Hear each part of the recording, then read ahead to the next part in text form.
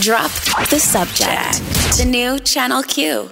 Back again. Here we are. At least one more time. At least one more time. Jarrett was saying, very astutely pointed out, it's a little nerve-wracking listening to a song like One More Time before you're about to go on the air. You think it might be your last time. You never know in radio. It's like, did they schedule this song because they're firing us? I mean, I think we'll know if the last song of our show is Let's Dance, Let's Dance. Then we'll know Cut if to it Brian. started with this and ended with that. Cut to Brian in the music schedule like, oh, that's a good idea. Oh, that's a great... Firing them. That's a great idea. And making it make sense with music. We cannot wait to get into today's show. We have all kinds of great stuff. Of course, there's all kinds of things going on with the impeachment inquiry. Drop the President is coming up. We also are talking to Dr. Jen a little later in the show because she writes these weekly articles in InStyle, and she always covers really interesting topics. And this week she covered how what to do when one person in your couple wants to go to therapy and the other one doesn't. It's always an interesting thing. I actually have been together with my wife for 10 years, and we have not been to couples counseling. But it's not because we didn't want to or think we needed it. I would think you guys would, because she works in mental health. Yeah, I know. No, we've talked about it many times, and I'm a big component of, hey, everyone should be in therapy regardless. And so I think it's going to be an interesting conversation when somebody is resistant to it and why. But we have had that conversation. I don't know. I guess it's just been on the to-do list, and then we've never really gotten around to it. And we've never been at the point where it's like, okay, we need to get into couples therapy next week or it's over. Or it's a wrap. Yeah, we always have pretty good communication within our house, I guess. Yeah. You know, me, her, and the cats, we all communicate very well. Her and the cats. Oh my God. So, you know who needs couples counseling is my cats. Really? Yes. Are they going through some things? Yes. I don't know how they feel about each other. I walk in some days and they're literally... You do know how they feel about each other. They sleep. Sometimes they're sleeping right next to each other, and I know on purpose they did that. And then other times they are attacking each other, making each other miserable, chasing each other throughout the house, and it's not a good chase. Well, I think cats are evil, so it's just, I mean, that's why I'm allergic to them. I love cats, and I also agree with you. Well, there we go. Last night was interesting for me. I went to a spin class before going to a date, and you were saying, like, I think you're cutting it kind of close, Jarrett. You said yesterday when we were leaving, you said, oh, I can grab this spin class and then I can go to the date. And I was like, are you sure my you dinner was at 7, but the spin class was over at 6:15. Dinner was only like 10, maybe 15 minutes away, and I was like, oh, I can totally swing this. So I went to the spin class, and I immediately walk in, and I realized the instructor is someone I saw on Tinder, and I was like, oh, that's interesting. How often does that happen? Will you see someone? Not very often at all, actually. And I remembered him because he said on his profile that he was a spin instructor at Equinox, and like didn't even make the connection until I walked in, and I was like, oh, that's that guy. So did you swipe on him? You swiped right? Yeah, he was cute on the profile, but in person it didn't really hit me the same. I mean, he's a spin instructor at Equinox. Like, you know what he looks like. Probably got nice butt. Exactly. It was very good. Very, very good. Very good butt. Very good. But yeah, I was just like, I wasn't moved. But anyway, I did the spin class. First of all, spin class wore me out. Yeah, I didn't have the right shoes on, and so like clicking into the little pedals thing just never happened for me. That's always an embarrassing thing too if you can't get off of it when everyone else can. Oh, well, when you get off and then you're like click and everyone's getting off and you're like the only one moving your shoe around. The pedals were not like the pedals were like hurting my feet the entire time because I didn't have the click in shoes, and the little seat on the thing hurt so bad. I was like trying to get up, but I can't. And so I was going to ask you about how your butt felt because my butt when you first, oh, it was awful. And then they tell you that it's going to be even worse the next time. Oh, I don't want to hear that. So this is the first time I've done a spin class in easily 6 years. And so I was like, he was like, all right, we're going to click it up. I was like, no, we're not. You're like, I'm going to quit anything. It up right now. Right. And he was like, set a goal for yourselves and let's try and make... I was like, literally the goal I set for myself was, don't leave. Just get through to the end. Yeah, and you know that will keep you there. I mean, physically, but it also will. You'll get a second win. Did you get a second win? No. I did not. So right. I'm in this class, and I get through the class, and I'm like super sweaty. You know how you come out of spin class like a mop of sweat. And so I go jump in the shower, and I'm trying to just like cool my body down. So I don't take a cold shower, but I had a warm shower, cleaned off, and then like I turned it over to cold to try and start bringing my body temperature down. Get dressed, jump in an Uber, head to dinner. I get there like a few minutes before he does. And you're exhausted. I'm like, okay, I'm going to be all right. I'm going to be fine. I get there. I check in to dinner. They're like, oh, it's going to be a 15 to 20 minute wait. We're going to text you. Literally a minute and a half later, they text me, your table's ready. Not complaining. Just as he's walking in the door. Oh, that's a great feeling. No, yeah, that's great. He walks in the door. We go get seated. And I start sweating bullets. Like, oh no! I'm not nervous. It's my body temperature has not gone down from the spin class. So you're just still sweating on you can feel it dripping down your back. Yes. Oh, and I'm like, luckily I was out with someone that I've known for a little while, so it wasn't like it was a first meeting and I was looking like a weirdo. But I was sitting there like, and you know how you feel like you're sweating more than you look like you're sweating sometimes, and I felt like I could feel it like dripping down the side of my head, and I was like, I'm so sorry. I'm gonna run to the bathroom really quickly. And I like go to the bathroom and I'm like trying to like pet myself down because spin class has still got me sweating 45 minutes later. And is this the guy whose family died? No. That's okay. not. It's like not that guy. But being the sweaty guy on the date, I mean, for that guy to go home and be like, "Oh, the first date was good, but like he was sweating really sweaty. a lot," and well, then like, he went to the bathroom. After I went to the bathroom and like patted myself down, I ended up being okay and like we kind of settled in. But then I ordered a drink and I was like, "This is gonna warm me back up." But it didn't really happen that way. But like I was panicking, like, "Oh my God, I'm gonna go to the bathroom," and he's gonna be like, oh girl, he is so sweaty. Yeah. But and when I looked in the mirror, I I wasn't nearly as sweaty as I thought I was. But it, you know, like. Well, and then you can't engage in conversation because all you're thinking about is how sweaty you are. Exactly. Yeah. So we have so much coming up in the show today. As we said, we're going to be talking to Dr. Jen about couples that need to go to therapy but just won't. We might have yet another person jumping into the 2020 race, and what? We might. We'll see. And Mitch McConnell might be getting a challenge for his seat in Kentucky, which could take him out of being the leader of the Senate. We've got so much coming up. See a little up. smile on your face there. Oh, absolutely. Now, Drop the Subject comes back in just a few minutes. Drop the Subject. We'll be right back. The new Channel Q.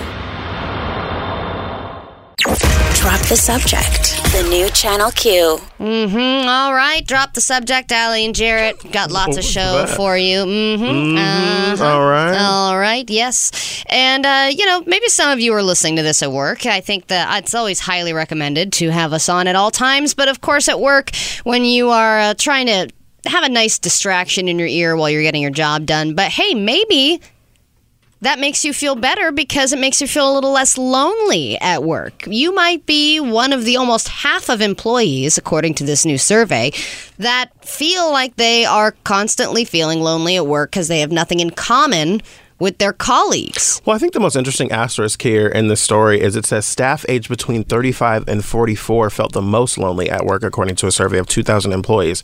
And So boomers are feeling lonely. Well, no, that's the end of millennial and the beginning of boomer, isn't it? Is boomer the next generation? I thought what's the next generation after us? Before us? Before us? Is it X? Y2Kers? So. Hold on. No, because we're Y2Kers. Sorry. We're also Y2Kers? Well, yeah, that's why we're millennials. Y2K is the millennium. I see. Yeah. I'm trying to figure out the generations. Which generations are you? Sorry. Carry on. Okay. Talk amongst yourself. Well, I'm just interested into what, and I know you're going to disagree with me on this, but when you go to the workplace, of course, it's Generation nice. X, by the way. Spice Girls, of yeah. course. Yeah. All right. When you are on you're walking through the hallways, you exchange some pleasantries with people that you may know, you may not know, and then most people, they kind of go to their desk and start getting their job done. Mm-hmm. I can understand, I guess, feeling a little bit lonely or solitary throughout that process, but the other side of it is a lot of times, and this is also because I work upstairs before the show starts, I hear some people that are socializing to the point where I don't know what the hell they are here doing. It's like, are you ever working? Or yes. But you're also up there really early in the morning, like maybe when people are starting to kind of come in, socialize in their host chat phase, if you will. Okay, so they're starting with host chat in their work day. I see. I can understand that maybe. Yeah. But then I'll also see the same people having a very luxurious lunch break. Yeah. I could see that. Well, so I just don't. My point is, like, I don't think anybody should ever feel lonely, but I also don't know if the workplace is a place to necessarily make tons of friends. I think the opposite. I think people want to feel at home at work because you spend more time at work than you do anywhere else. Like, you spend such a significant portion of your week at work, and you have so much, riding on your job, and like your job is so important to your livelihood. I think people want to feel at home at work and feel like like they're a part of a community or a family or something like that. Even though, like, when there's layoffs, immediately you realize like you're not in a family. You know what I mean? Or like you get fired or something like that. But we had that great break group chat. What are you doing? Right. Well, yeah. I mean, I guess I get your point, but I don't know. Like, when is the time to socialize and have that community? Is it within work hours? Is it outside of work hours? Because sometimes I would have people that I work with say, hey, let's grab lunch, or hey, we're having a thing at our place, or we're having an after work soiree or something like that. And part of me is like, great, I should probably socialize with some of my colleagues and develop this community. But then the other side of me is like, I don't want to be at work with more work people. I want to go away from work because I work too much and I want to go away from work. It's an interesting thing, especially in jobs like these, as opposed to like if I were working still like in a call center like I used to work in before, or if I like doing other jobs. But like these jobs are about personalities and like being friendly and like getting along and all that kind of stuff. And so like when I've worked in other news stations with my co-hosts, I would like try and do like some social stuff with them as well, because like you do want to have like some kind of a social rapport and get along and all that. But it's also like you do want to get away from work. You don't want to feel like you're at work all the time. I'm there to do my job. Researchers found that while feeling isolated in the workplace was experienced by many who spend their days on their own, it also affects those who are surrounded by younger colleagues. So yeah, this does affect the Generation X mostly. Lee Biggins, the firm's chief executive, what firm is this? Hold on. CV Library. I don't understand why that's okay. They start with saying, this is, I guess, some advice they're giving to people. Start with saying good morning to colleagues. So this is what that CEO says. He says, humans are naturally sociable, and it's just not healthy or sustainable to feel lonely in the workplace. Not to mention that a lack of social support will suppress your productivity and will prevent you from reaching your full potential. Okay, so this guy, Lee Biggins, which I always listen to anyone named Biggins, says that socializing will actually increase your productivity. So he's debunking what I'm saying. But I think this speaks to like the need for diversity and inclusion. When you're the only black person at your job, you're the only Latino person. You automatically feel lonely and isolated. Exactly. When you're the only like woman in leadership, or in like the only woman in a tech job, exactly, which a lot of the time is true. When you're I've been the black guy so many times, like I'm so accustomed to that now, and so like I think there's like also like a defensiveness that comes along with that, and it's like it's more of like a protection kind of thing that you do, because like there are so many situations where on a show I'm the black person, or I'm the black producer, or I'm the black whatever, and so like I think this also like lends itself to showing like how much more your productivity can go up in a company if you're more diverse and inclusive, and you have people of all walks of life where people can get to know each other and also feel at home. Well, that's a great example of that, because that they're saying that they can't socialize or relate to their younger colleagues. So it would work the same if there was a lack of diversity racially or with gender or any kind of group like that. If you have too much of one thing and you're the one person, the odd person out, exactly, of course you are going to feel lonely, and then maybe people will forget that you're even there and be like, who's that lady? I would guess straight white guys have this problem the least of anyone. Right. You got bro out, bro. Exactly. What's up, bro? You want to go hit because beers, like straight white men have the highest level of employment, have the highest level of representation in these different jobs, and Emmy's saying the highest level of suicide as well, which is interesting. Straight white men? Yeah. Yeah, that's true, That's actually. interesting. Interesting. Them and like LGBT youth, I think, have like really high levels of suicide as well. So it's interesting. We've got so much more coming up. Up next, Drop the President. We might have a new 2020 candidate jumping into the race. Also, is Mitch McConnell going to be getting challenged for his seat in Kentucky and then maybe losing, like leading the Senate? And then a whole lot more coming up. There's so much more Drop the Subject coming up next. Drop the Subject. We'll be right back. The new Channel Q. Drop the Subject. The new Channel Q. All right, Allie. We that time. are about to talk about some election stuff, which means it's time for us to drop the president. Drop the President. So earlier last week, we told you that Michael Bloomberg is considering getting into the 2020 race, kind of making a late bid. But also there's another name that's popping up. Last year in December, Deval Patrick, who's a former governor of Massachusetts and, you know, kind of a well-liked figure in the Democratic Party, even if he doesn't have a whole bunch of name recognition for a lot of folks. He, in December last year, said he's not going to run for president. He just cited...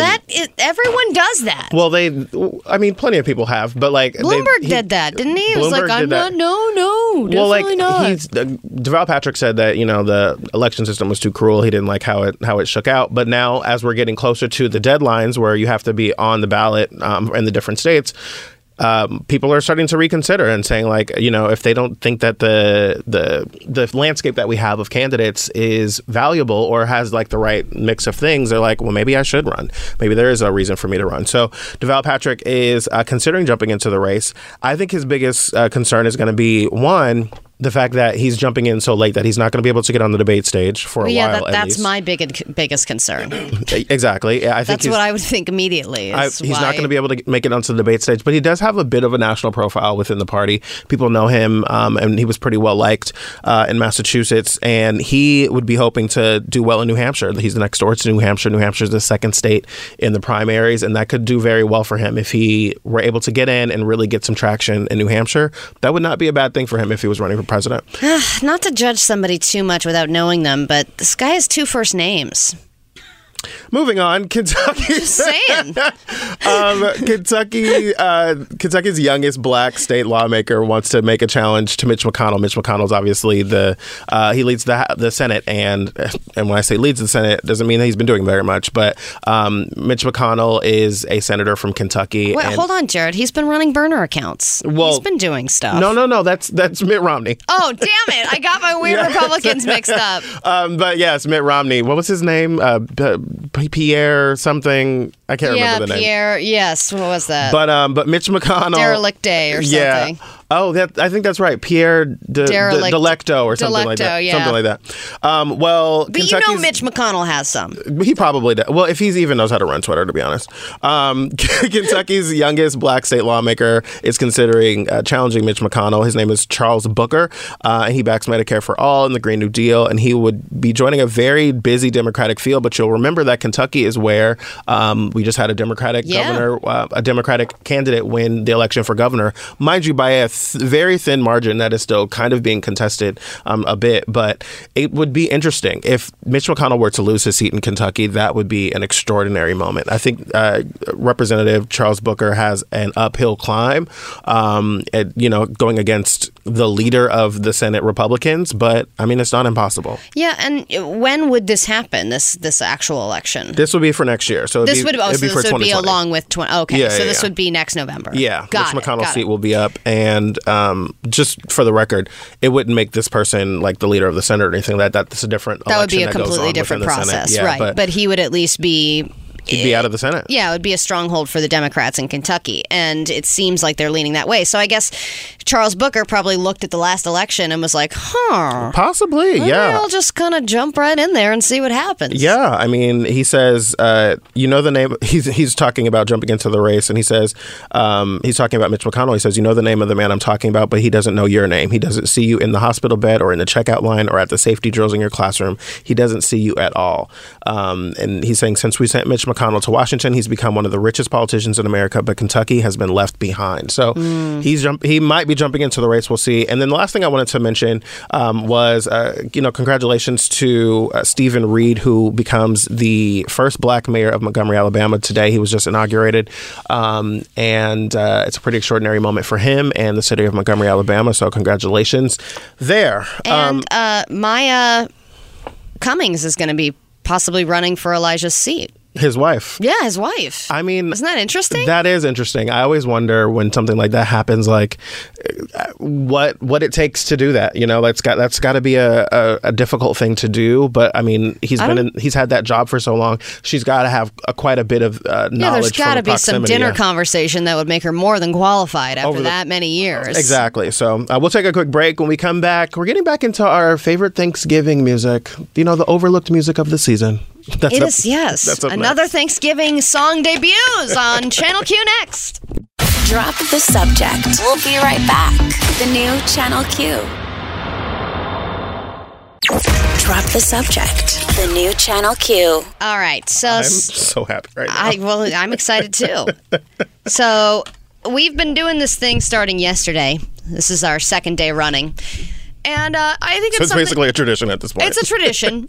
We have to do this every year from now on. I think it's important because we talked about this yesterday. Everybody forgets about Thanksgiving in general, but specifically, a lot of people forget about Thanksgiving music. There is Thanksgiving music. Maybe there's not enough for 24 hours a day of it for an entire 2-month period, but still, there are some Thanksgiving songs out there, and nobody ever hears them. So I have to tell you, when we were thinking, I don't even remember who came up with this in the meeting, and to be fairly honest, it might have been me.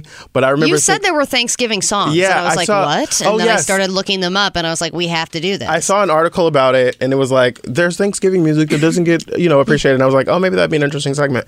But I also thought to myself, like, this could be really stupid. Yeah. But now we're 2 songs. That's why I liked it. Well, of course, right. And then today, like, we were just playing the song here in the studio to get ready for the segment, and I'm like, this is a jam. Yeah. Like, I love this song. That's what's great about doing this, is that we're going to do 12 days of Thanksgiving. We started off yesterday with the Let's Do the Turkey Trot.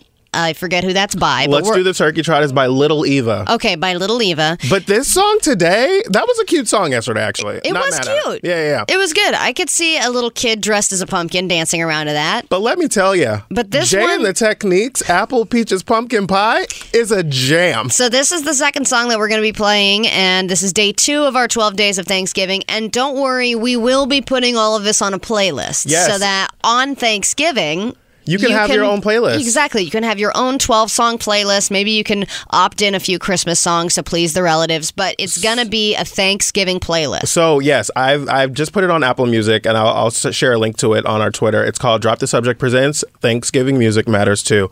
And so each day I'll add the new song to the playlist so you can keep yourselves updated.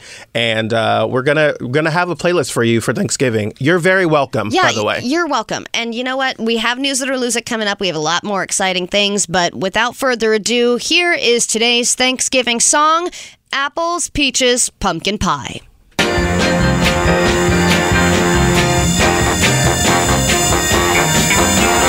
Apple, peaches, pumpkin pie. Who not ready? That's a game we used to play. Yeah.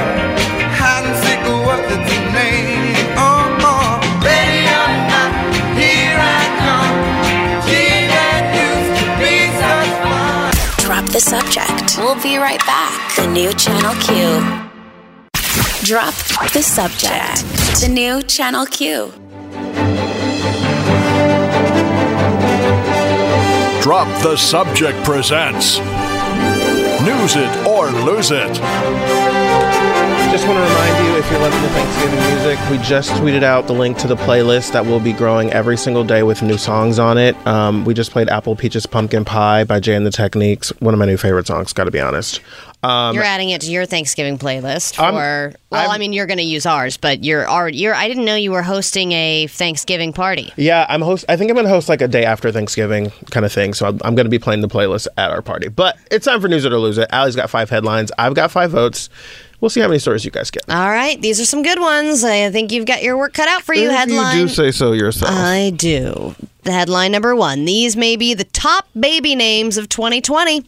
Oh, okay. Well, you have to do that. Yeah, we have to. Headline number 2, I don't think you'll be able to refuse. Alex Trebek gets choked up on Jeopardy. This story's already in my News It or Lose It, so no, I'm kidding. I'll let you have this one. Yes. Thank you. It's a great story. I love Headline number 3, North Bay Brewery releases FPG&E beer, gets bombarded with 1-star Yelp reviews. this. Ooh. Shade. News it. Headline number 4, BarkBox is aware that their new dog toy looks like a fleshlight. Oh, I did not see that coming. Can we can say that? Yeah, we can say fleshlight. It's a product. Okay. All right. And Is then it? finally, headline number 5, police warn of untrustworthy drug dealers who offer to weigh drugs using their iPhone calculators. Absolutely not. Lose it. All right, so we got 4 stories for you. BarkBox is aware that their new dog toy looks like a sex toy. North Bay Brewery releases an FPG&E beer, and it doesn't go well. Alex Trebek getting choked up on Jeopardy, and the top baby names of 2020 are all on deck. Drop the subject. We'll be right back. The new Channel Q. Drop the subject. The new Channel Q.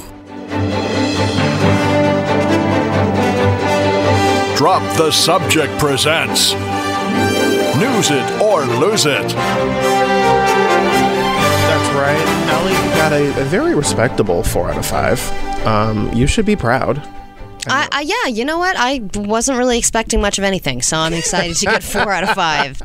All right, what's your first story? Okay, so I thought we would start with the baby names that, they predict what the baby name trends are going to be in 2020. Of course, people can go any which way they want, so this is all up in the air. And I do think we should do a new baby name draft for 2020. I think that's fair. Because we kind of half-assed our draft. We haven't really been keeping up on it, but drafting baby names that we think are going to be big trends in 2020, I think is always a fun thing. So here are some of the names for girls, but I will say there are a lot of unisex names in here.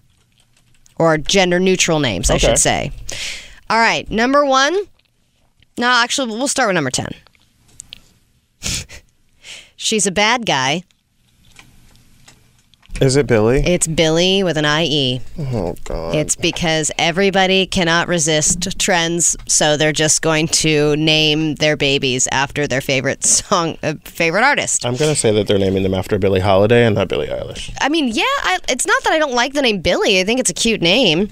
Well, it's not even that I'm like against Billie Eilish. It's just like hard for me to imagine that like parents are naming their kids after her. Like, she doesn't seem like the person that I would want my kids to be like emulating. She seems like very dark and depressed all the time. Well, but I think she's trying to make a statement, isn't she? I mean, you know more about Billie Eilish than I do. Isn't she like dressing many baggy clothes because she doesn't want to be objectified and things like that? Like, I think she's kind of dark, but she's got a nice message to her. Yeah, definitely. I don't think she's like most of the social media thoughts out there. She's, she wants to be recognized for her art rather than... Yeah. She just than her murky look or whatever. Yeah, and she's a teenager. All teenagers are like depressed, That's true. They're all angsty. She's the modern day angsty teen kind of.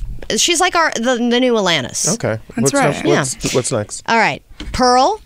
Pearl. I think that's a super cute name. Pearl is such a throwback name. Okay. Aura.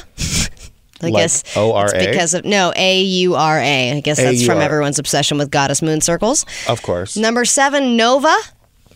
Oh, Nova's interesting. Nova's actually the name of a character on a show that I love called Queen Sugar on OWN. Not sure that they're naming their kids after Nova Bordelon, but I love that. Number 6. This is actually a nice tip of the cap to me because this is one of the characters in my pilot, Butch Pal for the Straight Gal, and this is one of the most lesbian names out there, Tegan. Oh, I wonder how Tegan and Suzette feel about that. I wonder how Tegan and Suzette feel. If we could only interview them. Number 5 is Amina. Amina? Where's that coming from? I don't know. Maybe someone just mispronouncing amino acids. I wonder if there's like a show with an Amina on it. Okay. Amina Matata. That's what they say. Number 4, Paisley. Number 3, Really? Mika. Mika. Okay. Number 2, Reese. I love Reese and just Reese's. And I would take that if anyone ever made fun of me in school. with like a Reese's peanut butter cup joke, I'd be like, all right, I'll take it. I'll take I'm that. the most delicious candy ever. Then yeah, sure. So good. And then finally, Ada. Ada, like AIDA? ADAH. ADAH. Ada. Ada? Ada.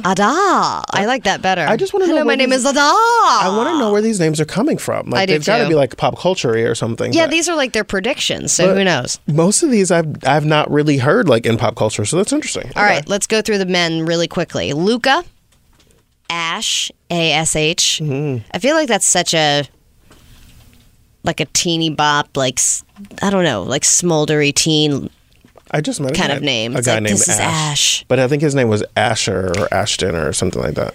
Cash, Okay. something that With a people K aren't or a even, C? C. Okay. People aren't even going to know what Cash is anymore anyway, so that'll be a great name. It's like being named floppy disk. Like, what is that? VHS. Ooh. Lucius. Lucius? Are you serious? Yeah. Lucius Lyon? That's the only. Lucius Lyon. It can't be Lucius Lyon from Empire. It just can't be. Yeah, it says, while Lucy, Lucia, and Lucian are still rising in popularity, Lucius has yet to hit the top 1,000, but they think it's going to change in 2020. That's so interesting. Okay. Let's see, number 6 is Easton. Technically a name, literally meaning East Town. It's preppier and more popular than the cowboyish Weston. Okay. Number 5, Diego. Oh, Diego's. You've never met an ugly Diego in your life. They're Diego's cute. always hot. They're yeah, always cute. I will give you that. Number 4, Tate. Oh, I like Tate. I like Tate. Number 3, I don't love. Acacius. What? ACACIUS. What is your nickname if your name is Acacius? Okay. Okay. You can call me Okay. Okay. Okay. My name's Acacius, but you can call me Okay. Okay. Okay. Acacius. Does it say where that came from? This ancient name carries the trendy S ending and a botanical naming, a style winner on 3 accounts. I don't know. So I guess that's interesting. just something they're throwing in there. Number 2, Alva. Alva? Okay. Alva! And then finally, number 1 is Austin, as in the city. I think people are going to name their kids after cities much more in the future. Yeah, Austin. I mean, it's a great city, and it's. I always think about like this is ridiculous. I'm always thinking if I have kids, I want to name them things that are like at least attractive, good people. And I'm like, Diego, you ain't ever met an ugly Diego. Yeah, you got to think about that. You Yeah. really do, because when you have your baby, even if their genes are good, if you give them the wrong name, Never met an ugly Jordan. like if you're going Egret, Egret. you're like, oh, that baby just starts morphing as soon as you give it a name. Yikes. Yeah, yeah. All right, we're going to talk about BarkBox and their new dog toy, which has a sexual connotation for a lot of people. Yikes. An F. Piagini beer that a North Bay brewery has released, and it's getting negative reviews. And Alex Trebek, we're going to pull on your heartstrings next, so don't go anywhere. Drop the subject. We'll be right back. The new Channel Q. Drop the subject. The new Channel Q. Welcome back to Drop the Subject. Allie, you got 4 out of 5, and you've got 3 left. So I do. What you got up? I'm on borrowed time. Yeah. Well, BarkBox is Jesus. not a nickname I had in high school, but it is a company that sends out some customized monthly treats and toys for your pets. Actually, one of those really smart subscription services, yeah. Yeah, I mean, it's they like- can subscription service everything Yeah, now. yeah, yeah. And I'm like, all right, great. Yeah. I had to talk Katie out of a Yogi box that was happening several months in a row, and I thought course. that was completely useless. That's a whole different topic. But BarkBox, they were advertising one of their Thanksgiving dinner bark boxes, and it included a little toy that is supposed to resemble pigs in a blanket. It's beige on the outside, pink on the inside. And it says toys tailored to your pup's size. And there are small ones, medium ones, and then there's the big honkin' pigs in a blanket. Of course, at the end of this blanket, they made it look like a pig's butt with a little curly Q on it. Oh, no. So yeah, you kind of get you're picking up what I'm putting down, what Jarrett. could It go looks wrong? like a fleshlight, and that's a little bit tough for them to address. But the person who designed it has has put on a blog post and responded to this, saying, "For the record, never crossed my mind. I'm a fairly nasty human, and I didn't even notice. I'm a fairly nasty human." Yes. That's hilarious. Isn't that? I'm a fairly nasty human. So if there was some kind of adult thing to it, I would have noticed. So I'm looking at this thing, and like on the first picture, I'm like, I don't get it. And then you look at the second one, and you're like, oh, right. Yeah, I'm going to tweet out the link to this so you guys can see it on our DTS show on Twitter. Yikes, that was crazy. Yeah, I wish that we could talk about that forever, but we unfortunately have to move on. I will say that it is confusing when you think about toys and things like that. Like when Kevin had his baby, I'm pretty sure that somebody got his baby a dog toy. Like I think that a lot of them are interchangeable, and it's tough to tell the difference. And dogs do love sex toys. They love chewing them up. Okay. There's a Santa Rosa brewery. Of course, Santa Rosa has been victim to many, many fires over the past couple years, and they are angry about it. So a Santa Rosa brewery, they got fed up with multiple years of this, and they decided to put a beer on tap and name it themselves. They called it FPG&E. And of course, they didn't just say F, they said the entire word. And they said that when they did this, it was a conscious decision. They said there were no problems Wednesday, Thursday, or Friday, but then at some point on Saturday afternoon, over the weekend, some person saw it, misread it, which I don't know how you can misread it. It says FPG&E. And then a bunch of things exploded. People got very, very upset, and their Yelp suffered the consequences.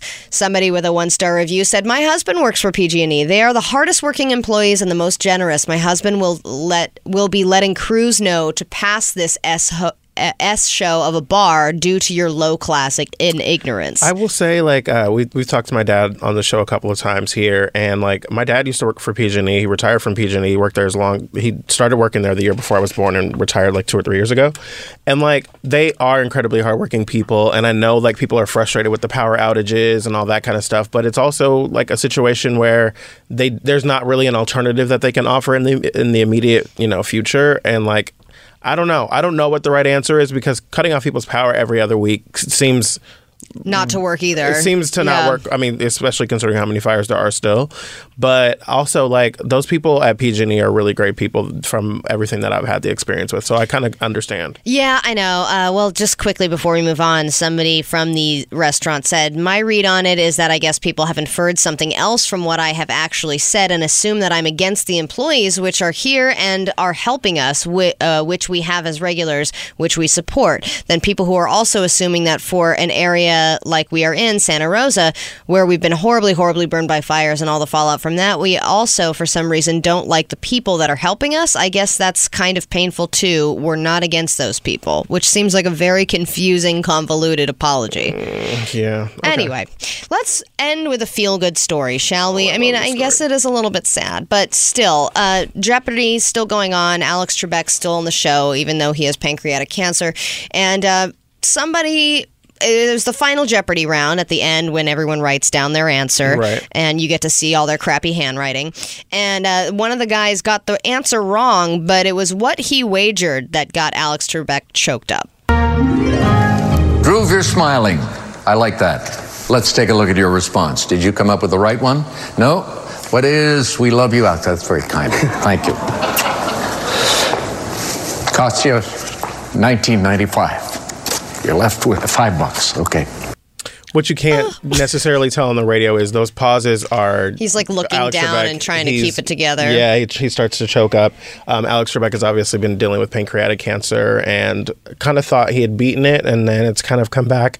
And so it's been a challenging... Are you getting choked up? No, I realize it sounds like I'm getting choked up. It's just my voice doing the thing. But like, I love Alex Trebek. I love Jeopardy. And like, I always joke like, well, I'm not joking, but like, I really want that job, but that's not the way you want to get it. Yeah. You know what I mean? Like, I love that guy. I think he's one of the best hosts in television after having gone to multiple Jeopardy tapings. And he has been really emotional about it. He talked in interviews about how he didn't expect to be so emotional throughout the process of like going through treatment and recovery, but it's been really difficult. And to see somebody like him get emotional, somebody that he's just been so stoic and so consistent over so many years, and to see he's a game show host that doesn't He's not flashy. Yeah. He just does his job. He doesn't make it about him. He just adds to the show and makes the show better. Yeah. And he always just kind of has this professionalism and this, intelligence to him. So to see his softer side peek through is you're Yeah. like, ah. He's really a fantastic, like, awesome guy. He's just like a regular guy. He tells stories about like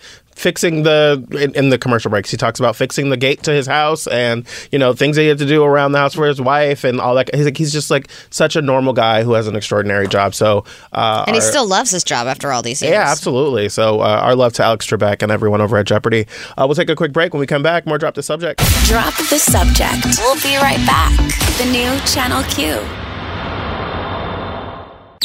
Drop the Subject. The new Channel Q. What an appropriate song for what we're about to do. I love that song from Icona Pop. It's called I Love It. You're listening to Channel Q and Drop the Subject. I'm Jarrett. That's Allie.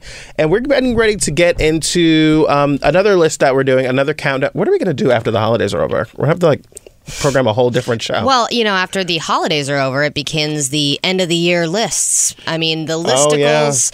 Here were the craziest memes of 2019. Yeah, here were the craziest hand gestures of 2019. 2020 and all that kind of stuff. Your favorite sweaters of 2019. So I'm doing my list of like the stuff that I love, and most of it is like stuff around my house, and like some of it is stuff that you can't buy because Allie, yesterday you were saying like some of it should be just like a really great feeling. It doesn't have to be. You pick whatever you want. It's your favorite things, not mine. I have a list of 10 things, and I'm going to tell you what they are and why I love them so much. Yes, because Oprah does her favorite things. And our favorite things matter too. Yeah, and I heard that on Oprah's favorite things list, there's also a $400 earthquake kit.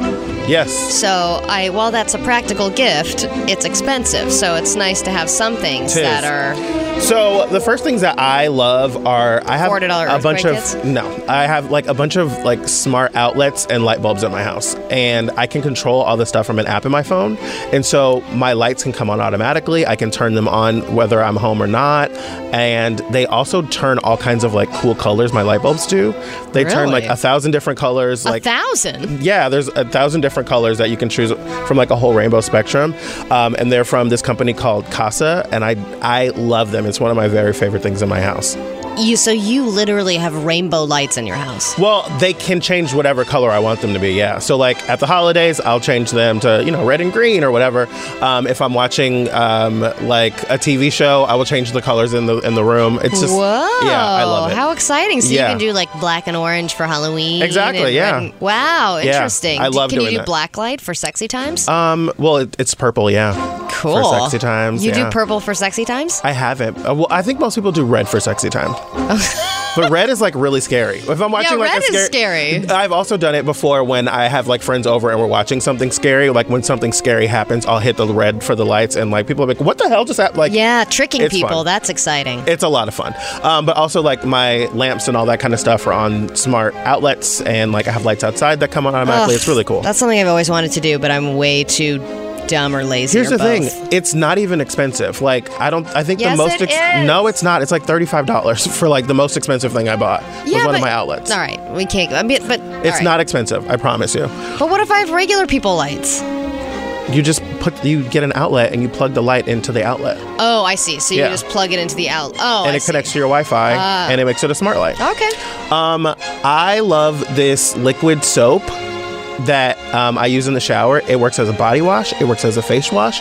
It works as a shampoo. It works as it's fantastic. Okay. It's called Dr. Natural Pure Castile liquid soap. And my friend, I only learned about this. You know how you go like to someone else's house and you're staying there and you have to use their stuff that they have? Yes, and then you're like, this is amazing. This Why is aren't I using this? My best friend Jarrett has this in his shower all the time, and it is the best like body wash.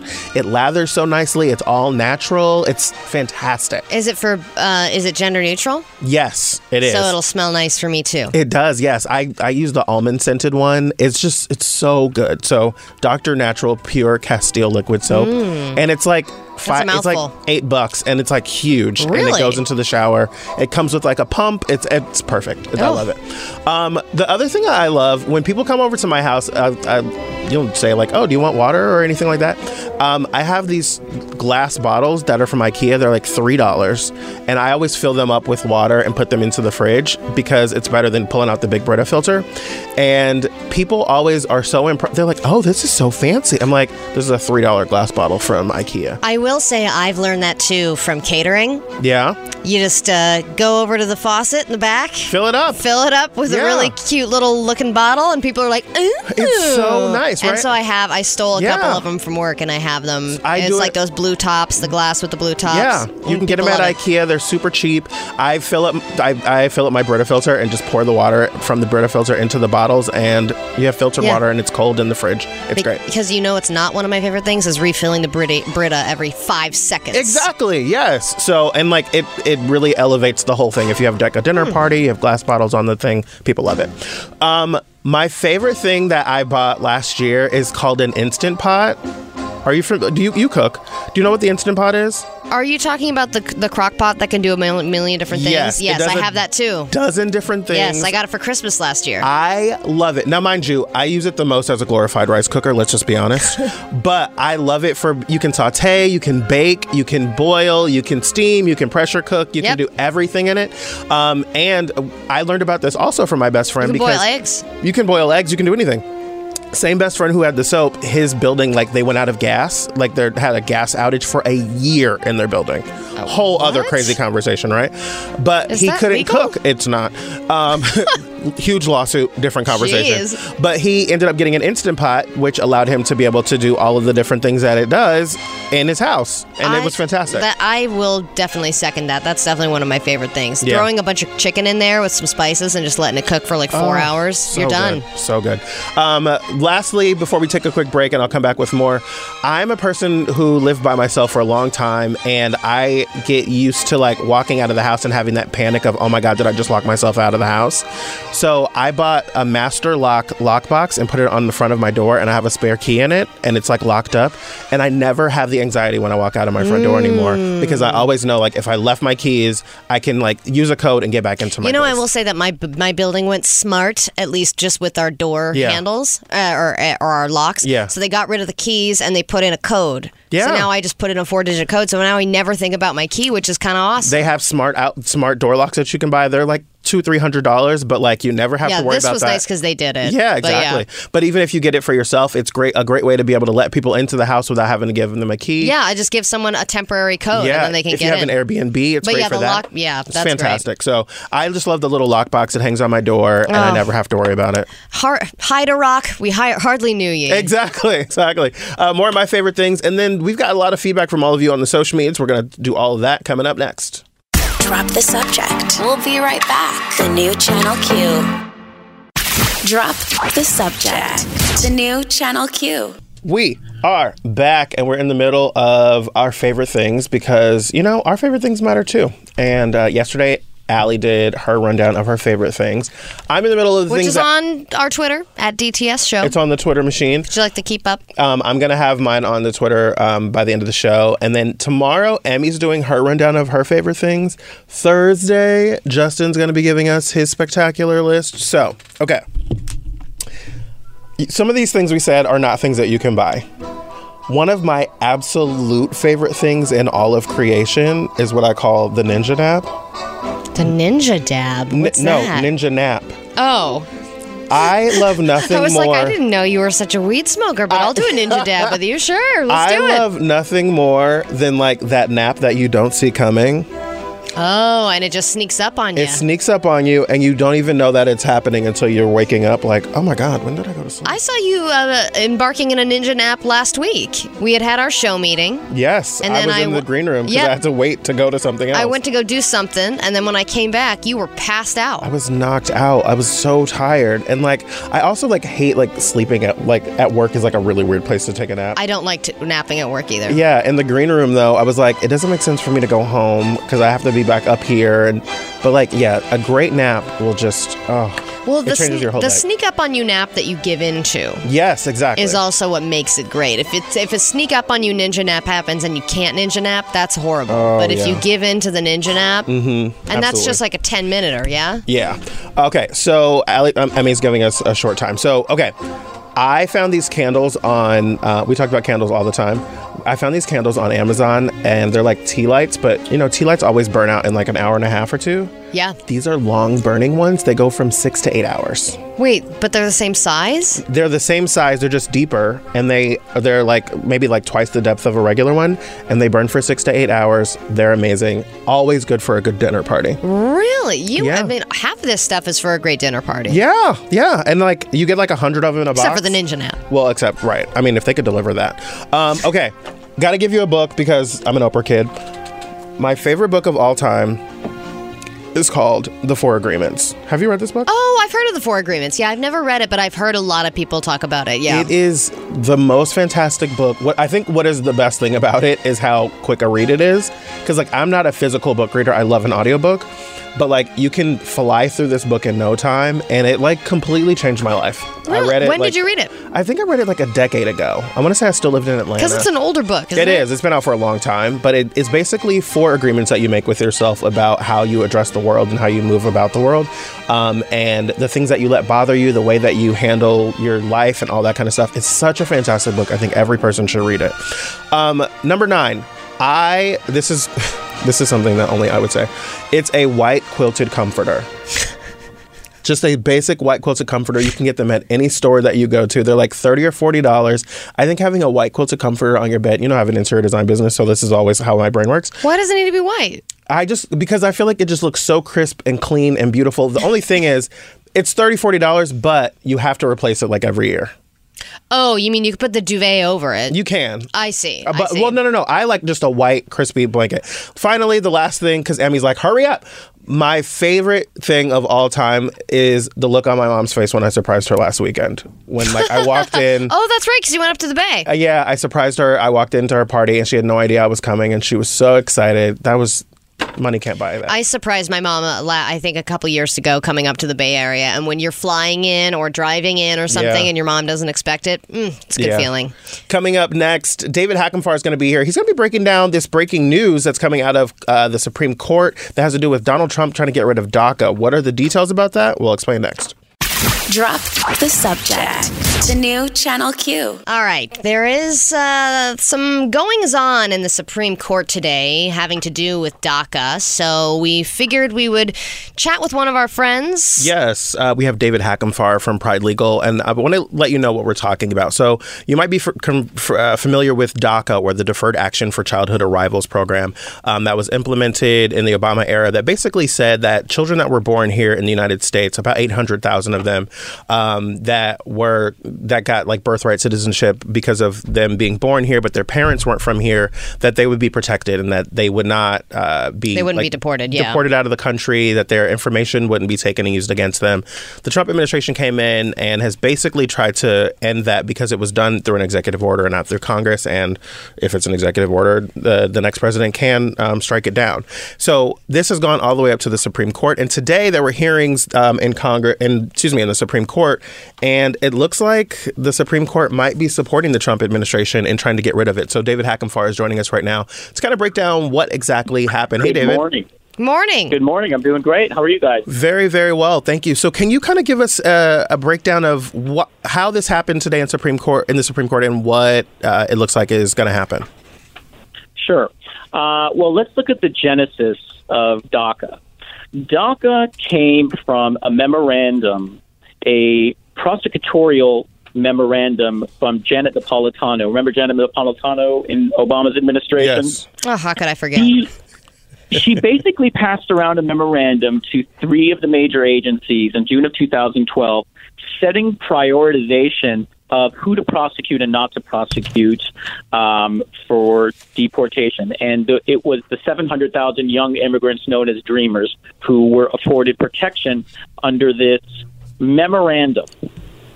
So what really is at issue here before the Supreme Court? There are 2 questions when you look at the docket. 1, is this judicially reviewable? And 2, is this lawful? So what they're first looking at is whether or not this is something that they could even review, because we have to look at the genesis of what DACA came from, and it's a memorandum. A memorandum is not an executive order. It's not legislation. It's not a bill. So we have to be very careful. This is not about, one side. Just because there's a piece of purported law that helps a group of people you like or hurts a group of people you don't like, it's not about that. It's about how this law was made, how it came into effect. That's before the Supreme Court. So where it started is really in question, not like where it ended up in an executive order and being policy. Exactly. Like in the Bush administration, Cheney came up with another memorandum called the Unitary Executive Power. And what the Unitary Executive Power would do, it would say there is, it would put the preeminence of executive power above all other branches. It would basically say the president has the sole authority to designate someone as an enemy combatant, as a citizen. Which overrides being a co-equal which branch overrides of government. that, which is why we have to be very careful. Remember, Obama used to say, and we voted for Obama when he said, I am not a king. I cannot just sign things into law. Right. And that's, unfortunately, people, there are good reasons to like DACA. Unfortunately, this isn't really legislation. This isn't even a piece of law. So it would be, the best way to compare it would be in California. We have the death penalty. However, the attorney general and the governor choose not to enforce that law. Gotcha. Okay, so what is the law? So what happened today in the Supreme Court? Before the Supreme Court, they were reviewing two questions. One, is this something that the Supreme Court could review? And two, is it lawful? So it's going to have to pass the first question first, whether or not it's something that they could review. For example, could the Supreme Court review a decision by the Attorney General not to enforce the death penalty? Mm-hmm. And that was a question raised up by the petitioners in this matter, and they said that, no, it's perfectly fine for them to do that. And then, so we have to be very careful. The Constitution is not just a list of suggestions. It must be followed. So that's why I think that both groups that just completely go against Trump just because Trump is going on something, they're wrong. And the Trump supporters just saying, oh, Trump's supporting this, I'm supporting it, great. They're wrong, too. This is a question about the constitutionality. This is a question about whether a memorandum is law. So then, I guess, finally... And they're reviewing whether they can review it. They're reviewing whether or not they can take it on as a full case. So it seems like they appear to be thinking that they're going to let him end DACA. Is that right? It appears very much so. From the questions that I was reviewing the transcript, and the questions that the Supreme Court justices were asking are more the questions that I'm discussing with my lawyer friends, that we're discussing now, whether or not this is actual law, whether or not this is permanent policy. So this is really a constitutional issue rather than an immigration issue, rather than a humanitarian issue. And you know, DACA does pull on the heartstrings of people, but we have to realize, we have to keep our eye on the ball, that this is truly a constitutional issue. And when it cuts against us, it can hurt us too. But how does the timing work out with this? Because if the Supreme Court decides that, okay, yes, we can make a decision on this, and then they decide, yes, Donald Trump can end DACA, would he even, if he didn't win in 2020, presuming that, would he even be a sitting president? Well, seemingly, if they took this up as and correct me if I'm wrong, Dave, if they took this up as an actual case, the ruling would come out in June, and he would still have time to strike it down before. Oh, so he would still have time. Okay, so then by June. There would be time, but it moves very slowly in government. So who knows what would happen? It's a prosecutorial hierarchy memorandum, so they would have to begin prosecutions right away. It would take a lot of time to roll into effect. David, we thank you so much for joining us. We really do appreciate you so coming much. in to help break this down. We're going to take a quick break. When we come back, Dr. Jen Mann's going to be here. We're talking about couples who where one person wants to go to therapy and the other person is just not convinced. She's going to explain to us how exactly we can how you can navigate those situations. That's coming up next on Drop the Subject. Drop the Subject. We'll be right back. The new Channel Q. Drop the Subject. The new Channel Q. Welcome back to Drop the Subject. I'm Jarrett. That's Allie. And joining us right now is none other than our favorite. Her name is Dr. Jen Mann. Hey, Jen. Hey. How's it going? Good. Happy Tuesday. Happy Tuesday to you. Happy holiday season now that we're kind of in the throes of Thanksgiving. You know, I had one question, Dr. Jen, before we get into the subject matter today, which is about couples therapy and what happens when one person in the couple is resistant to couples therapy. But do you know or have you read anything about Tuesday being the most depressing day of the week? I have not read any statistics rating depression on the various different days. I see a lot of people who get Sunday blues that kind of, when their work week is about to start, kind of the fun of the weekend is ending, that they get kind of down. So, look, Tuesday makes sense because you're in it and you're at the very beginning and you got a long road ahead of you. So it would make sense. Well, I get excited on Tuesdays because I enjoy talking to you, Dr. Jen. We both do. Dr. Jen is a licensed psychotherapist. She's a marriage and family therapist, and she writes a weekly column in InStyle where this week we're talking about what happens when, you think as a couple you need to go to couples therapy. Yeah, so you got a question from a reader that says, my boyfriend and I have relationship issues that could really benefit from professional help, but he refuses to go to couples therapy. How can I get him to come around to the idea? So what do you think? How do you get someone to go to therapy if they don't want to? This is really common. I see this all the time, and typically when couples come in, I would say that probably 2 out of 3 times, one person is kind of being dragged in to some degree, right, and one person's like super enthusiastic, like, hey, this is going to help us. This is awesome. So it's really common. There are a number of reasons why people are resistant to going in. A lot of the time, one person thinks that they're going to be the bad guy. Sometimes people are nervous about being vulnerable to a stranger and sharing intimate details of their relationship. Sometimes even being vulnerable to their partner can be really challenging. Having to talk about or look at uncomfortable things, experience uncomfortable feelings, tends to kind of make people want to bolt. A lot of the time, the issues that are coming up in couples work are things from someone's childhood, someone's history, someone's past pain that can be hard to face. So it makes sense. Not everybody is enthusiastically embracing couples therapy, but it can be really helpful. And one of the things for people to know that are resistant is that a good couples therapist views the relationship in a system. So it's not one person's a good guy and one person's a bad guy. If you have a therapist that's saying that, then there's a problem. And, an example is, on couples therapy, season 6 of my show, Big Ange and her husband had an issue about him lying to her. And it's easy to point the finger and say, oh, he's bad because he's lying. And he even admitted he's lying. But when you looked at the system of their relationship and were able to say, well, part of the reason why he's lying is because she's berating him the way she's talking to him, that when he messes up something that she comes down on him so hard that he is being avoidant. And well, yes, it's bad that he's lying. At the same time, it's part of a system of communication that's the problem. So both people have to make shifts in their behavior and learn some new tools. So do you notice that the person who is you say 2 times out of 3, it's usually one person dragging in the other person. Do you ever notice the person? Degree, yeah. What's that? To some degree. There's some people where it's just like one is like, yay, therapy, and the other's like, I don't know about this. Right. But, they're not like jumping in. But do you notice that the person who quote unquote dragged or suggested coming to therapy is the one who thinks they are the good guy? And then do you notice a shift when they realize that both people have their own stuff because it is a system? It's a good question. Oftentimes, they are the one that is most comfortable talking about feelings. That tends to be the trend. And a lot of the time, they are the one that is most in touch with their pain, and they're looking for relief. I see. That's interesting.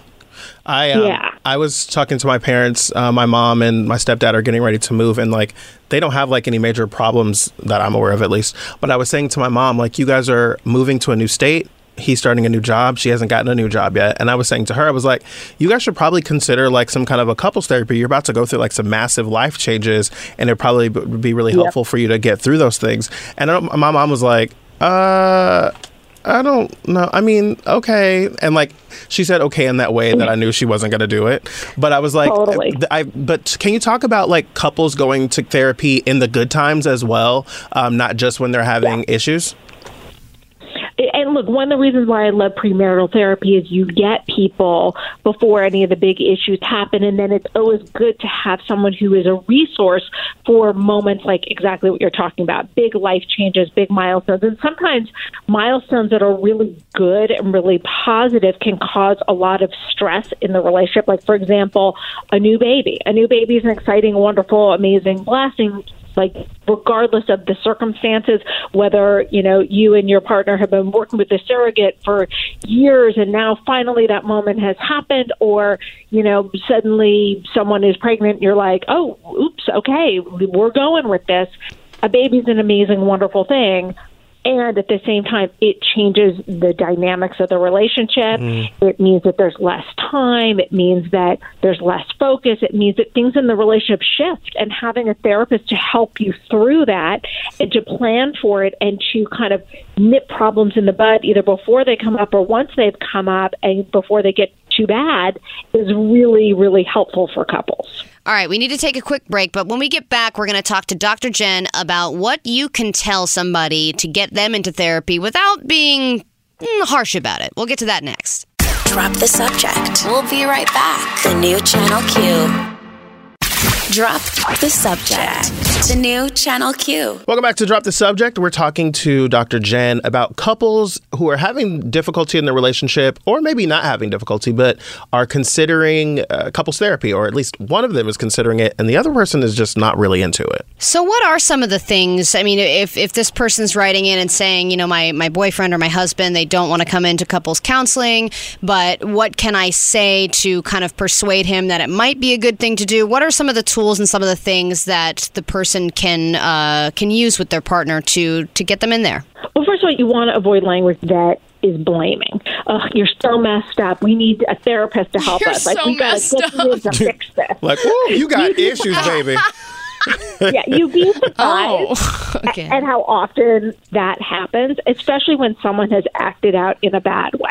Like someone has cheated. Hey, you messed up. We need to get you in therapy so that you can cut this out. So avoiding language that has blame. Hey, look, clearly there's something in our relationship that's not working that you acted out that way. This isn't just about you and fixing you. We both need help, and we need help to figure out where we go from here. Is this kind of like, other thing you can, before you move on from that, is this kind of like in like leadership training, they say to use a lot of I statements like, I feel, I've noticed, I've witnessed, as opposed to you did this, you did that? Yes, and just not blaming. Yeah, okay. Usually one person tends to be kind of the quote unquote identified patient, as we call it in my business, the person who's acted out, the person who it's easy to point the finger at if you're not looking at the whole system. And that person usually comes in with a lot of shame, a lot of guilt, a lot of negative feelings. And the last thing they want to do is sit for 50 minutes and talk about it and have it focused on. So if you can reduce some of that shame and blame and instead say like, hey, something about our relationship's not working. What you did was really hurtful and upsetting, but we both need help. What else can they do? Let your partner pick the therapist. Let the resistant person pick. I am a big fan of people interviewing a lot of therapists. Talk to a lot of different therapists on the phone. Meet with 3 people and let your partner be the one to pick. If they're the one that is more anxious about it, and then also talk about what that person's therapy fears are. Like, what are they most worried about? Don't make an assumption. Oh, you just don't want to talk about your feelings, when in fact, maybe they had a bad experience with therapy as a child that they've never told you about. So to really ask in a very open-ended, open-minded way, hey, I've noticed that you are not that into going to therapy. What do you think it is that holds you back? What are you concerned about? Sometimes it seems like people are mostly concerned about therapy because it's so expensive. What if the concern is more financial? That is a great point. And what most people don't realize is that all throughout this country, there are low-fee clinics where therapists have to work and do 3,000 hours under supervision in order to become licensed. I did it. Every licensed therapist does it. So what happens is you have access to people in mental health clinics that are low fee based on your ability to pay, which sometimes means nothing, and sometimes can mean $5, sometimes $10, whatever it is based on your income and ability to pay. And what you get is access to someone who generally has a master's in a master's program or a PhD program, and also a supervisor that has at least 2 years of supervision. So you're kind of getting two eyeballs instead of one. And one person is very experienced, so you can get really good help. That's where I started my career. It's where all therapists start their career. And so it's actually more accessible than most people think it is. Just really good. Quickly, because I really love that you say that you encourage people to interview and to have consultations with a multiple therapists before you decide, because that's been one of my biggest therapy fears, was that I won't find the right therapist, or you'll start therapy and you'll have a few sessions and you're like, this isn't really the right thing for me, but like I've started and I just should keep going even though I don't know. So what are some of the indicators that you're finding a great therapist? Just quickly, when you're having those consultations, what are some signs where you kind of know that it might be the right relationship and to set up an appointment versus to say, hey, maybe I'll interview with somebody else? Well, I encourage everyone to meet the therapist in person. Like if you talk to a bunch of therapists on the phone, if there's anyone you want to meet with them. Yes, of course, you're gonna have to pay for their time, but you're gonna get three different perspectives. Let's say you pick three different people, three different perspectives on what's going on in your relationship, and you're gonna get a sense from them on how they're gonna approach the problem, and it's worth that time and that investment to find the right person. It's like if you're gonna date someone for the long term, you don't just show up and be like, oh, well, Tinder says we're a match, so okay, I'm in. Right. and I'm willing to do this for a year. But you want to feel the chemistry in the room. You want to ask questions. And look, I can tell you a lot about education and about licensing and all that. The thing to me, look, I'm not a huge fan of life coaches. There are some good ones out there, but they're not required to go to school. They're not regulated. They don't get the kind of training in suicidality and severe disorders and, issues that can come up when you're doing in-depth therapy. So to me, you don't want to go to a life coach. You want to go to a licensed therapist. You want to make sure that person has experience. And the single most important thing is trust your gut. If the chemistry feels good, if you feel comfortable, if you feel like you can talk about things in the room, that's a great sign. I love that. Well, Dr. Jen, we really appreciate your insight today. I feel like a lot of people can relate to like wanting to go to therapy with their partner, but not knowing how to get them there. So I think that's really, really valuable information. You can find out more information about Dr. Jen on her website at drjenman.com. And she's at Dr. Jen Man everywhere on social media. That's 2 N's in man and in Jen. We thank you so much. Also, check out her book, The Relationship Fix. If you're in this situation, the book might also provide you a lot of really great insight. So thank you so much, Dr. Save you Jen. a couple of sessions, maybe. Maybe. I wrote the book to be like a year of therapy with me, a year of couples therapy. So it definitely does the job as well. I love that. Wonderful. Thank you as always, Dr. Jen. We'll talk to you next week. Drop the subject. We'll be right back. The new Channel Q. Drop the subject. The new Channel Q. All right. Always learn a lot from Dr. Jen. If you want to follow her, drjenman.com. You can read along on her InStyle column that is every single week for Hump Day. Well, actually, she puts that a little before Hump Day, but remains to be seen. A couple of updates for you on the social meds. We're running out of time already. We are playing catch up here, but wanted to share a few things on our social media page at DTS Show. By the way, my favorite things list is up there for your viewing pleasure, and Jarrett will put his up. Is yours up, or it's Mine will be up by the end of the show? Yeah, it'll be up by the end of the show. So if you're wanting to veer away from Oprah's favorite things this year, you want to see what we've going on our favorite things. Hey, it's an interesting read. If you just want to supplement Oprah's favorite things, you need sure, some. You pick and choose. But we are getting some tweets from our good old friend Chris is accusing me of being. Hold on, let me find this. Homophobic? He's accusing me of being homophobic, and he's right. You know what? I should take the time to just say it now. I'm glad you can admit that finally. No, he's accusing me of managing that stupid burner account again. Said so quick to accuse others of using burner accounts, projecting much at your Allie Johnson. This is, of course, we were talking earlier about Mitch McConnell and who's the other guy that had the burner account? I'm also looking in our Instagram DMs. Caroline Marie 91 emailed us, sent us a DM last night or earlier today actually about grilled cheese.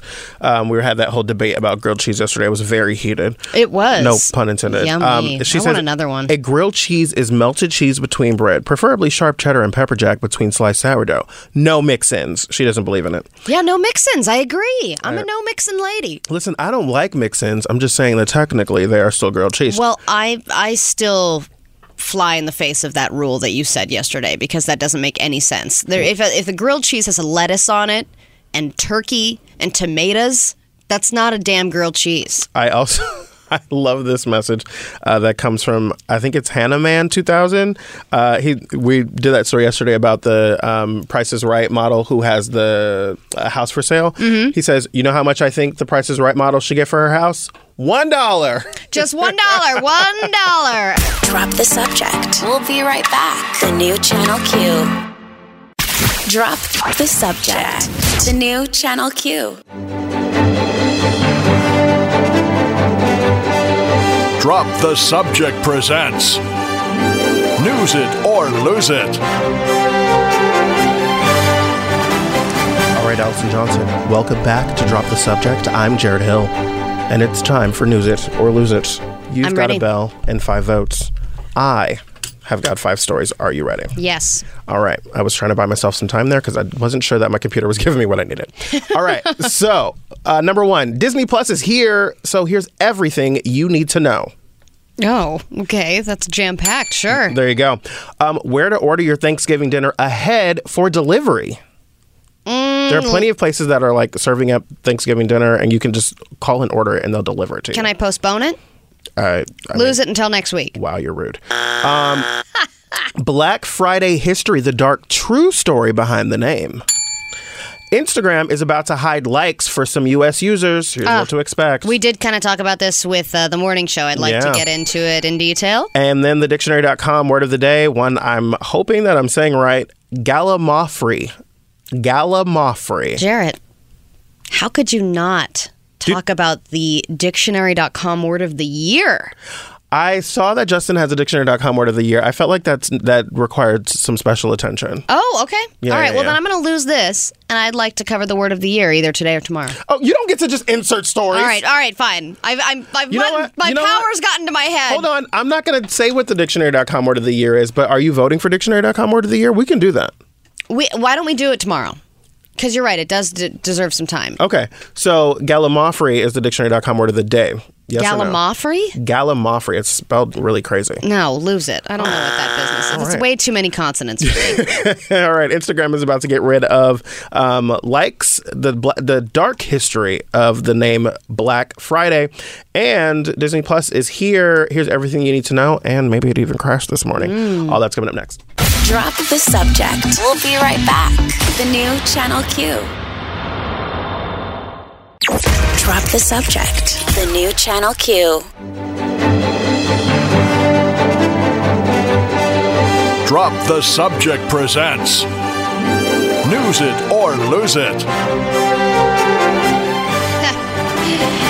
All right, let's get going with News It or Lose It. I am excited for the stories that I picked, and I hope you are too. Let's get right to it. What are we starting with, Jarrett? What? I'm not laughing.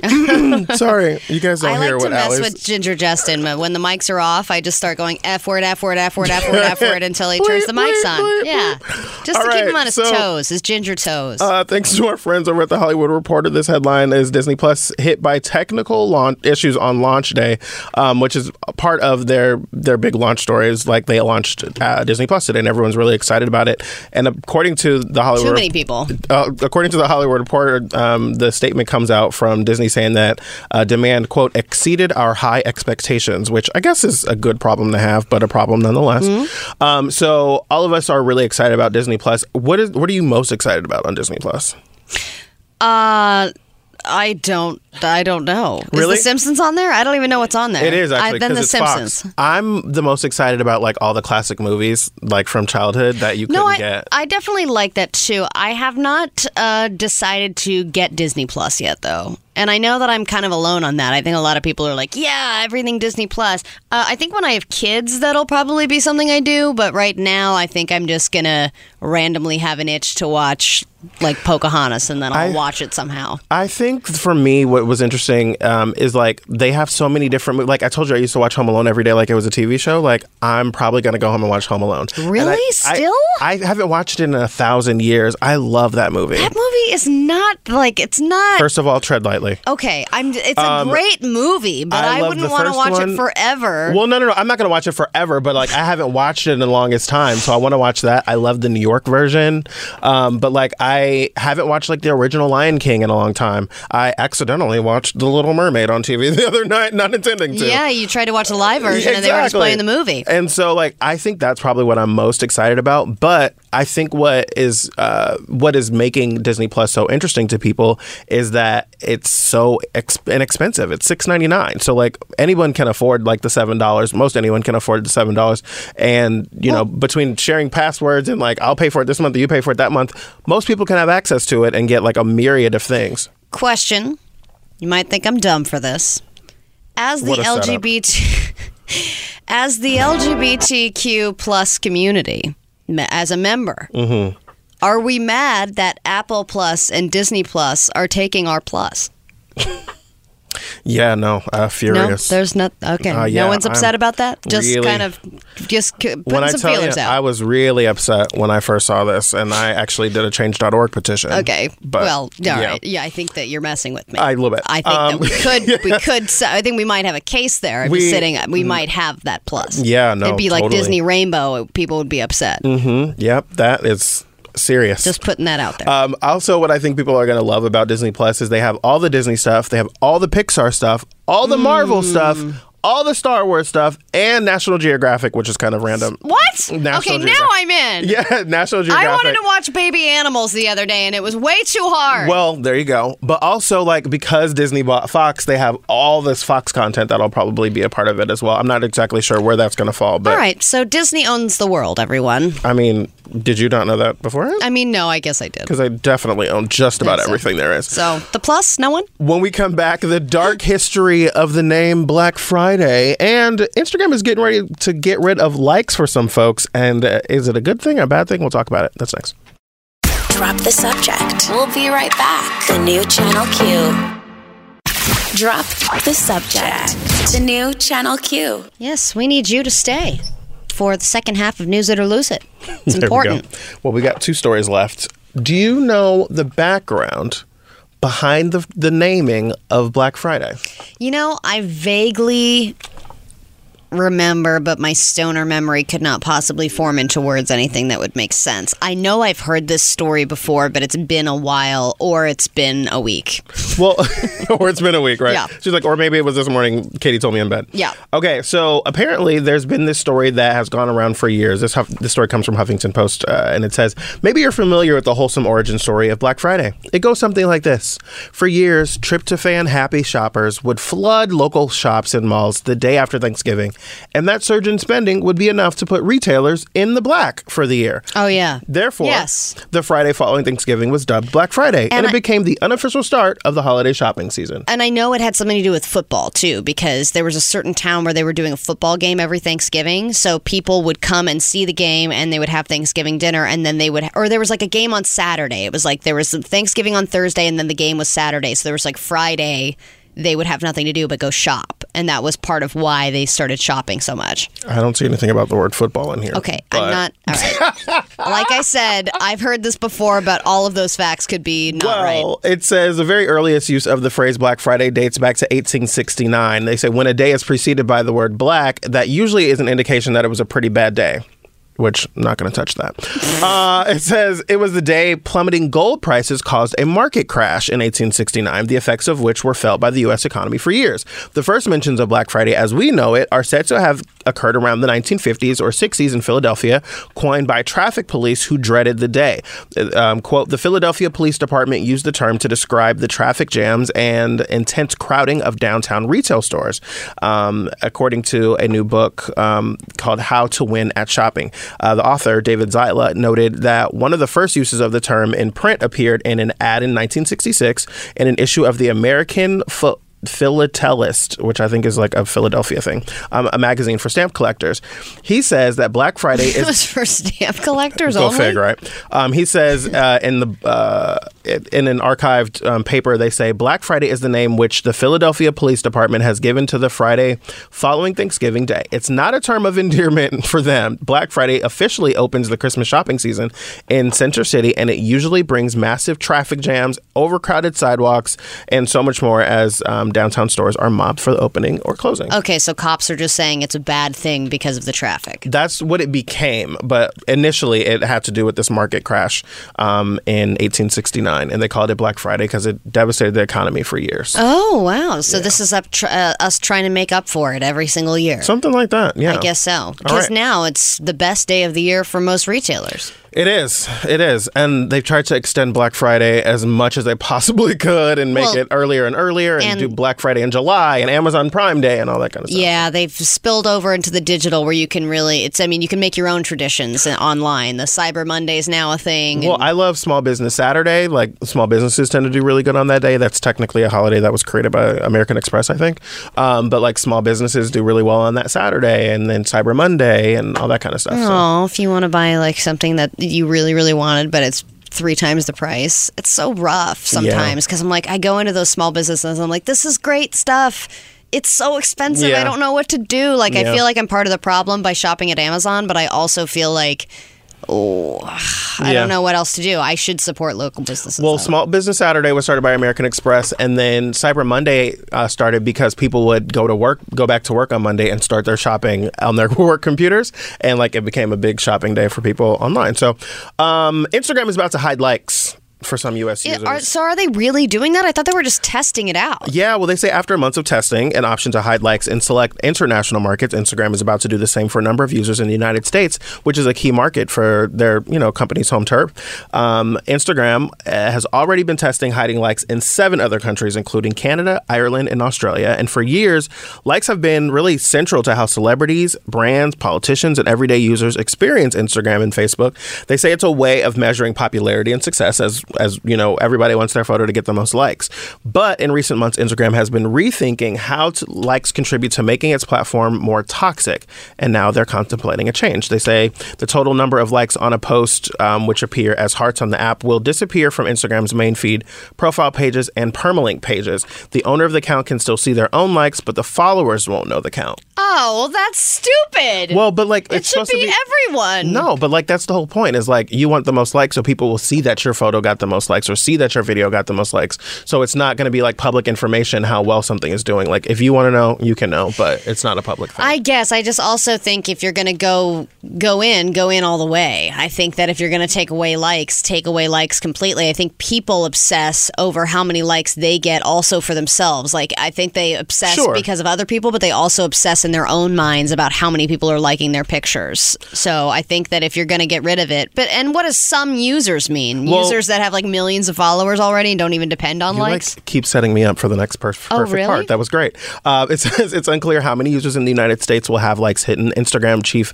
Adam Mosseri says likes will disappear for some users beginning this week. In other countries where likes were hidden, users saw a message at the top of their Instagram feeds notifying them that they were a part of the test. So you might be finding that in the next few days. I think Random this is great. Screening. Yeah, I mean, I like when people turn off the comments sometimes. Like sometimes celebrities that are going through something controversial will turn off the comments because they don't want to see all that. I think it's great, and I don't see what it hurts. No, I think it's inherently a good thing. Yeah. I think But you say they should get rid of all of it. Yes, I think you should get rid of all of it because I just think that likes have made Instagram toxic. They made social media and the internet toxic in general. Comment sections also gone. Yeah, I'm with that too. All right, we're going to take a quick break. When we come back, Just a Tip Tuesday. How are companies getting you to like shop on Black Friday and scamming you? All that's up next. Hold on, I have to check my likes. Uh-oh. Drop the subject. We'll be right back. The new Channel Q. Drop the subject. The new Channel Q. All right, drop the subject with Allie and Jared, and we have been teasing it all show long, but we're finally getting to it now. Jared has told you the history of Black Friday, but we're, for Just the Tip Tuesday, going to get into 9 ways that retailers trick you into spending money on Black Friday. Mm-hmm. Because, wouldn't you know it, you're kind of getting scammed every Friday. I mean, you're basically lured into these long lines and risky trampling situations because of the allure of big deals and, you know, price cuts that you're never going to get anywhere else. And those precious doorbusters. Well, for Just the Tip Tuesday, we love to give you advice, tips, tricks, life hacks, things that can make your life a little easier. So we're going to go through these 9 things, these ways that these retailers are tricking you. Maybe we can trick you out of Black Friday shopping. Oh, look at us doing a favor for the people. I think that we are, because obviously they're not having a problem with people showing up for Black Friday. Well, there's that. So let's start from the bottom and we'll work our way up. The number 9 is a very easy place to start. It's just plain old FOMO. They basically will market their sales in a way that makes you feel bad that you're missing it. I will tell you, FOMO is so real. FOMO, fear of missing out. For those of you like, what does that mean? Fear of missing out is totally a real thing. Like, you want to be a part. Wendy Williams always says, like, I don't want to miss a movement. Like, if something's going on, I want to be there. Right. And that's what they do. That's what these retailers, the wording that retailers use for deals makes shoppers feel a sense of urgency, thereby encouraging them to buy. So by the exclusivity and the one day only and all that stuff, you're basically buying first and asking questions later. You're just like, I don't know. I'm just going to get these sneakers and put them in my cart and run because otherwise I'm going to miss it. I'm going to miss the sale. I went to Macy's when I was in the Bay Area, and they were having a pre-sale sale, which was a sale, right? You know, right. It was like everything in the men's department except this and that is 30% off. And I was like, oh, well, if I buy 3 things, I'm really getting something dang near for free. Macy's loves to do a one-day sale every day.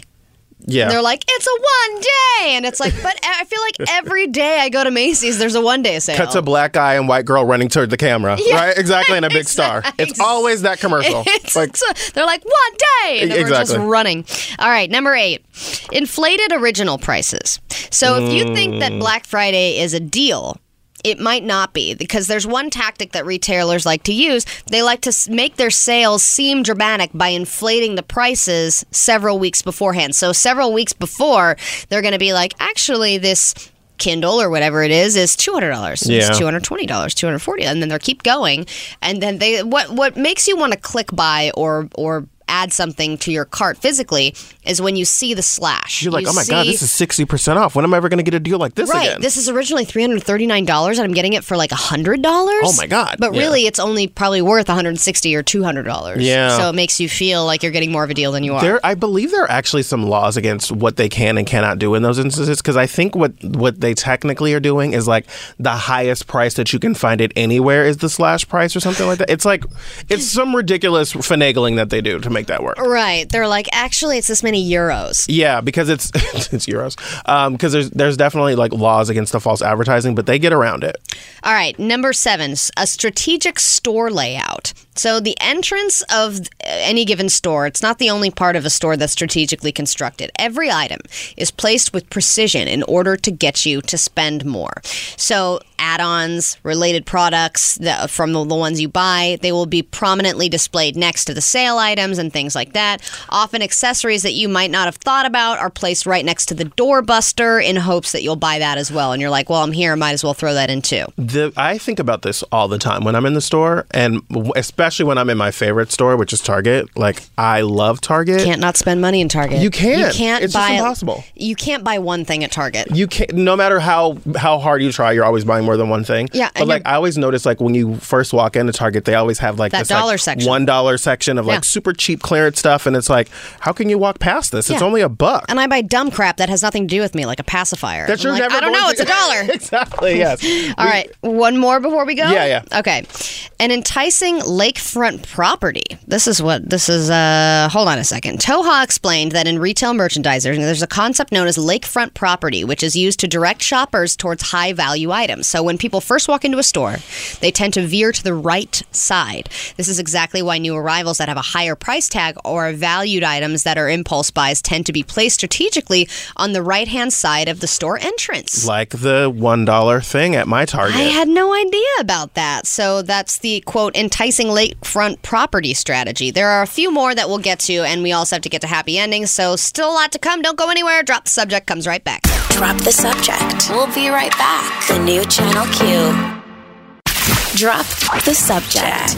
The new Channel Q. All right, we have to continue on quickly with this Just the Tip Tuesday. We're doing it later than normal today. We got jam-packed, backed up on the show today. A lot of good stuff. If you missed anything, please check out the podcast at Drop the Subject, wherever you find your podcast. And we're available on Apple Music now. Never knew. Yeah, all right. You just type in Channel Q, and it just comes up. And that one actually works. Yeah, just enunciate. And also, Siri, if you say play Channel Q on Apple Music, that actually works. Great. Yes. Tried and true. Okay, so we're talking about the 9 ways that retailers trick you into spending money on Black Friday. That's what we're covering this week for Just the Tip Tuesday. We've already talked about several things, including FOMO, inflating the original prices, strategically laying out certain items in the store to make you want to buy them. Now we're going to get to the big one, the D word, doorbusters. Black Friday, very synonymous with the word doorbuster. They're deep discounts on products that are limited to the first customers who grab them in time. And it is not uncommon for shoppers to line storefronts, blah, blah, blah. We all know that. But it says because of limited product items and shelf space for specific models, most of the stores have limited inventory. So you're not one of the first ones at the door. Oh, so you're, okay, they're explaining this, blah, blah, blah. However, you might feel like you wasted your time if you walk out empty-handed. So you start looking around for something to justify your few hours of early morning wait. So here's the point that they're making is that if you miss the doorbuster because if you're not one of those first 50 people that didn't get in line and get what you needed, you're going to spend more money as a result of that because you feel bad that you missed the doorbuster. Yeah. Number 4 is faux free shipping. They say free shipping is a popular strategy retailers use to get you to buy from them. And on Black Friday, plenty of stores will offer free shipping with no minimum purchase required. A great way to save money when shopping online. I mean, free shipping is almost like mandatory at this point for me. Yeah. I mean, but then they will inflate the price to basically pay for the shipping. To cover it, right. Yeah. All right, rebates. Black Friday shoppers will undoubtedly find rebates galore when hunting down deals. And this type of offer is essentially part of a refund on the price that you paid. So it's like, hey, we're going to have you buy this. And then you send in money and we'll give you a rebate. So on the surface, these things sound great. But many retailers and manufacturers, they bank on the fact that you will forget to mail in the rebate. And they are correct. How many people actually are sending in the rebate? Such a small portion. And I can hear someone like barking back at the radio like, oh, I always send in my rebate. But most people never send in the rebate and never get the money back. No, I'm definitely one of those people. Number 2, coupons with a catch. They say coupons have long been the backbone of bargain shopping. But when it comes to Black Friday coupons, be sure to scrutinize the deal before you head off to the store. They say oftentimes these come with a ton of exclusions. And if you're having to hunt for something to apply it to, it's probably not worth the savings, whether you're getting it or not. Yeah, and I know this is not Black Friday related, but CVS, I'm looking at you. You give me that long-ass receipt, and you give me... It's like, I bought a chapstick, and I got a foot of